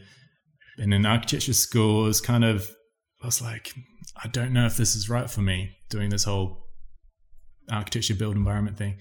And I was halfway through, I was contemplating dropping out and doing wildlife filmmaking. And there was Otago University in New Zealand. I did research into their course. Apparently it was pretty good. I was that close to dropping out and doing that because I wanted a career that was associated in some way with animals and having a positive impact. And wildlife filmmaking was the only thing that I could kind of was the only career that I was aware of through David Attenborough and all those docos. I was like, okay, that's the only one. But my family and friends convinced me to stick it out with architecture. And now I'm here, 27. Got my birthday in a couple of days. Oh, nice. Kind of gone full circle. So I'm no longer passionate about the built environment. It's gone to the kind of the natural environment and giving that a go, which is kind of tricky to do, especially after you've invested all this time and money into a university degree. And kind of at the end of it being like, I'm going to try something else, especially if that thing is conservation. It's like, what the heck are you doing? Like, I was like, okay, what are you doing, son? What are you? Okay, but what are you really doing? No, you carry on. I'll say the thing after. So yeah, that is funny that I've kind of gone through that process, and despite that, I'm reverting back to what my gut feeling was at the beginning, and trusting that gut And it's interesting how that kind of pans out. I think people should trust their gut more. Yeah. We live in a day and age where we can, reverting back to what I was saying before, like we can live a more tailor-made lifestyle if we choose to and put in the effort and work and that kind of stuff. It's interesting though, because when we're talking about solutions and what we can do and what's powerful, even your knowledge of architecture will have a benefit for getting a message across. Like, to think that a fashion brand, a television program, Lacoste t-shirts when they changed the logo to endangered species, like all the more ways that you can combine subjects together, the more powerful the spread of the message will be. It will hit more people. So I think never see like those studies as a time that's unrelated, because everything is related. Like even the way that you'd be able to tap into it's not about preaching to the converted. It's about getting the people that may not have thought about it before, not only like thinking about it, but that they care, that they can relate. So yeah, I think that's a good thing to remember.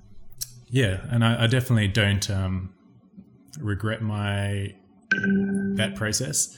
I think what drew me to architecture in the first place was I've always loved to think. I've always been a bit of a daydreamer in that sense, and architecture was one where you're thinking a lot. You're thinking about an idea, thinking about a concept, and then developing that concept, and that's I guess a skill that is transferable to anything.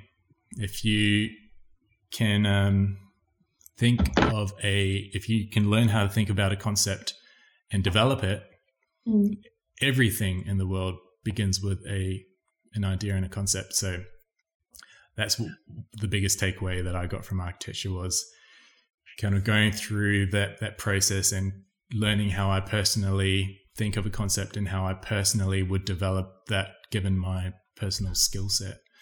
Yeah. So was the takeaway. But I mentioned that architecture thing because in architecture, man, one of my projects was I was designing it was like a apartment, restaurant, office, hybrid building or whatever. And I used there was biomimicry, biomimicry. Oh, nice. Yeah. And it was on the leaf cutter ants. And how the whole process of how they bring in the leaves, and then, that kind of breaks down and feeds the fungus or whatever, creates fungus, and then their larvae eat on that fungus. But it's like a symbiotic relationship with everything, and it's all interconnected. But yeah, biomimicry and the idea of learning from nature is really important, because Mother Nature has been engineering for millions and millions of years, and to think that we can engineer a better product in one generation is kind of a bit ridiculous. We should look to someone that's been doing it for far longer than we have. Seems to make sense to me. Yeah, that's a really good point. It was spoken about in this podcast. I wish I could remember the name of the podcast. It's a Goop podcast, and it was about I can't remember. It was such a good. It was called Shifting from. You know what? I'm just going to find it quickly. It was really fantastic, talking about curiosity and looking at nature, and how to move from consumer to citizen. Consumer to citizen. It's good. It's a good one. Okay, this is officially my longest podcast so far. Just beat my last record of an hour and 44. Maybe they just get longer and longer. Yeah, well, they're pretty long.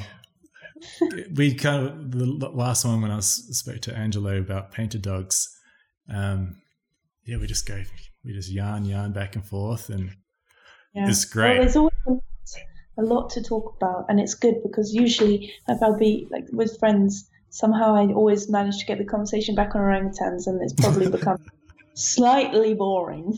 Not boring, but like predictable. Oh, day not of orangutans again, and I am. So, this is a great moment. I've been able to talk again about orangutans. It's fantastic, and discuss it and talk about solutions and not just the sort of worrying times, but what we can actually do together.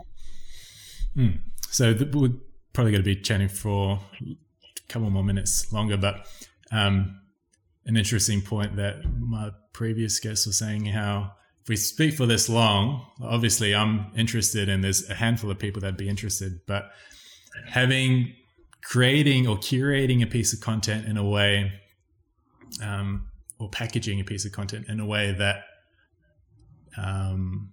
the general public would be likely to consume. So one thing I'm trying to do is the condensed IGTV recap video, which is I go through this podcast, so I'm recording the video as well, and breaking that down into a 9:16 format video on IGTV, breaking down kind of like cool sections throughout the podcast with captions and titles and a little progress bar at the bottom, but trying to deliver it in a way that people consume currently. So I believe in what we're trying to do, I believe, is a good message. We're trying to tell a good story, but that's only one part of the equation. The second part of the equation is to distribute that message to the world. Otherwise, the story won't be heard. And everyone's at the moment their attention's on their phone. So you need to kind of come up with a content plan that will enable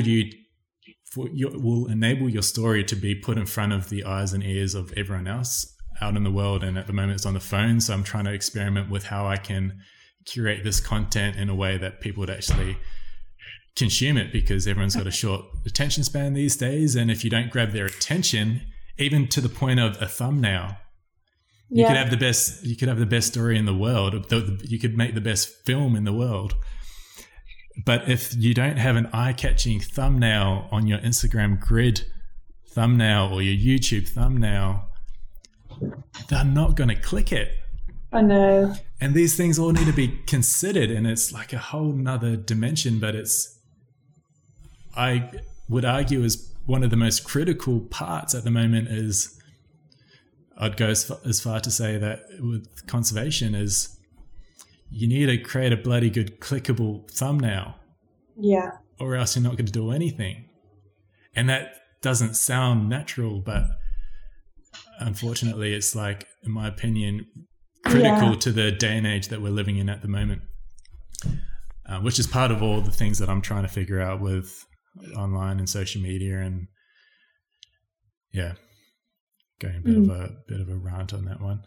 Well, it was interesting. I would just say on that, when I was doing the volunteering with Action for Conservation, we looked at a series of videos and conservation clips, some longer than others, and the one that unanimously was the most popular with these 12 to 16-year-olds was a 1 minute, not animation, but just like illustrations, simple illustrations of George Monbiot talking about rewilding. 1 minute, just very simple, not too sort of doom and gloom, but also not overly optimistic. It just laid out the facts. If we do this, this will happen. Done. That is it. And it wasn't busy. It was just so clear. And I think you're exactly right. You're tapping into it. It's a fast, people look at things on the bus. They don't sit down and really have time to, if it doesn't catch their attention now, it won't, and they'll switch to something else. So it's about tapping into different audiences in different ways and using social media for positive ways that it can be used in connecting people across the world and in a matter of seconds, rather than focusing on its bad traits, which it does have. It definitely does have, yeah.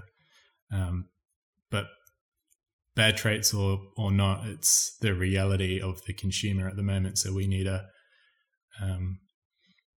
kind of almost present it to them in a way that they want to consume it.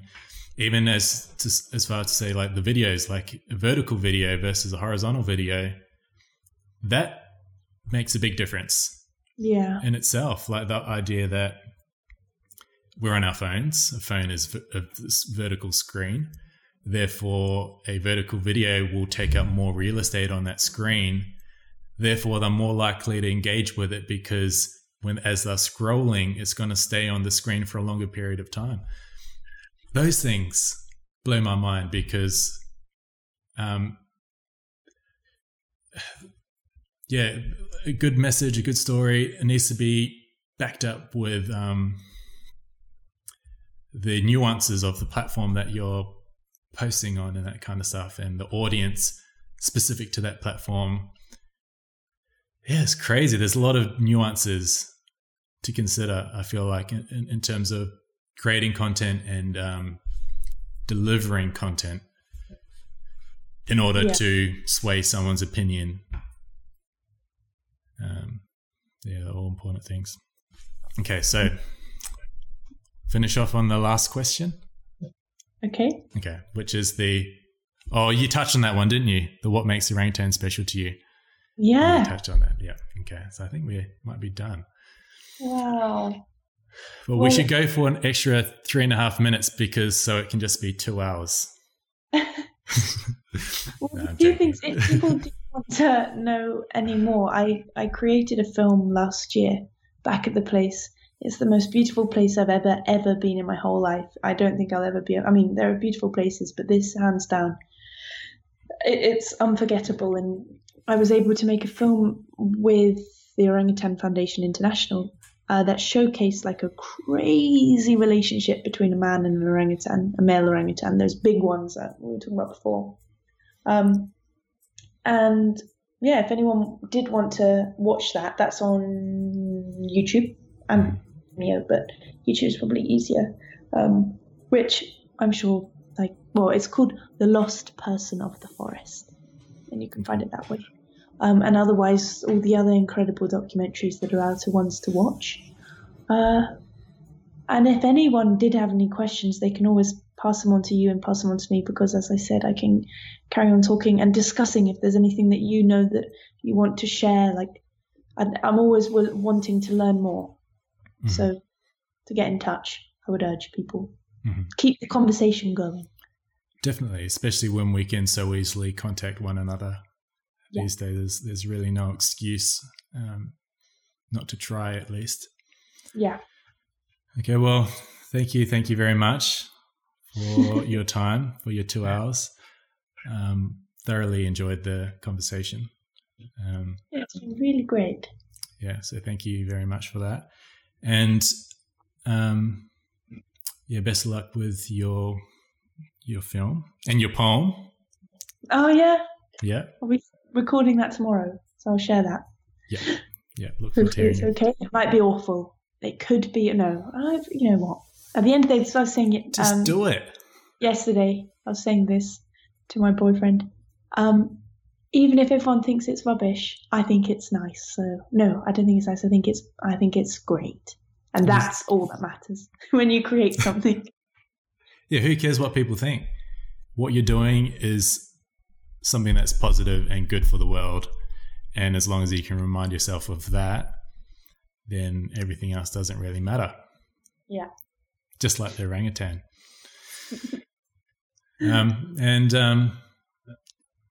I'd love to catch up again in the future for maybe another chat and an update. Yeah. Do you know of, because you're obviously involved with the space, and do you know of anyone that would potentially would love to chat about issues like not necessarily orangutans, but related people doing similar work in the field? Or linked to... Or just other people like yourself and myself that... A lot of people. I feel like I could send you a list of a few people that would be really interesting to have on board to provide different insights and experience and stories and things. So maybe I can message their handles. Message me the handles. Definitely. I'll reach out to them because I want to try and this whole idea with the conservation tribe is to try and build a tribe of people that are working towards the same goal. And it's not purely just researchers and scientists, it's everyone that is wanting to contribute. So artists, even I'm thinking of doing a podcast with a bloke in America who started he's like myself. I'm an architect. I'm not a zoologist or biologist. I'm just love animals. But he's in a similar boat, and his side hustle is he started a Instagram page dedicated to raising awareness for the pangolin. Wow. Yeah. And even just that idea, like, I think that's really important. To me, it's kind of like a mini conservation organization. It's one that's dedicated. It's lightweight, and it's lightweight and it's fast, as opposed to the traditional charity where it's obviously doing great work, but it's harder to establish. It's heavy, and it's heavy, and it's, I guess, slower. It's slower because it's doing important, like, massive stuff. But a Instagram page where it's the entry is easy. Just create an account and you can actually do work. So I want to chat to him about why he started that, and hopefully inspire other people to get on board and start a page dedicated to a topic that they're passionate about, and raising awareness, but then also trying to mitigate the fake news, because that's another issue. But that's another topic, is trying to figure out how we can avoid fake news and establishing reliable sources for information. But yes, we've made it past 2 hours. So thank you again. And thanks for having me. Thank you. And I will maybe I'll create a Dropbox share folder with you, and the audio and the videos and whatnot I can chuck on there. And moving forward, if we want to send each other stuff, we've got a share Dropbox folder, so we Great can easily do that. Cool. Yeah, that's a good idea. Yay! Well, have a lovely rest of your day. I don't know what time it is. I feel like it's the morning. No, it's 2:20 in the afternoon. Yeah. And you're a whole day ahead of me. That's always weird. Yeah, I'm ahead of you. It's so bizarre. Oh, so weird. Yeah. You're Thursday, right? Huh? You're on Thursday. Thursday. Yes, Thursday. You're Wednesday night. It's so weird. Yeah, it's one thing I'm definitely like. The time zone difference with us is actually pretty decent, but some of them it's like really tricky. So it's because I don't have a good lighting setup or whatever. I try and do it so that I'm recording my daytime, so I get sunlight. Yeah. But sometimes it's really tricky to do that with people's time zones, and it's literally my daytime's 3 a.m. or whatever. So it's tricky. My gosh. We make it work. Yeah. Okay. Well, it's been really great chatting. And I'll message you probably tomorrow with the contact details of other people. That could be good. Totally. Okay. Thank you. And nice meeting you virtually. Yeah, you too. And best luck with everything, and I'll chat to you later. Okay. Bye. Right. Bye.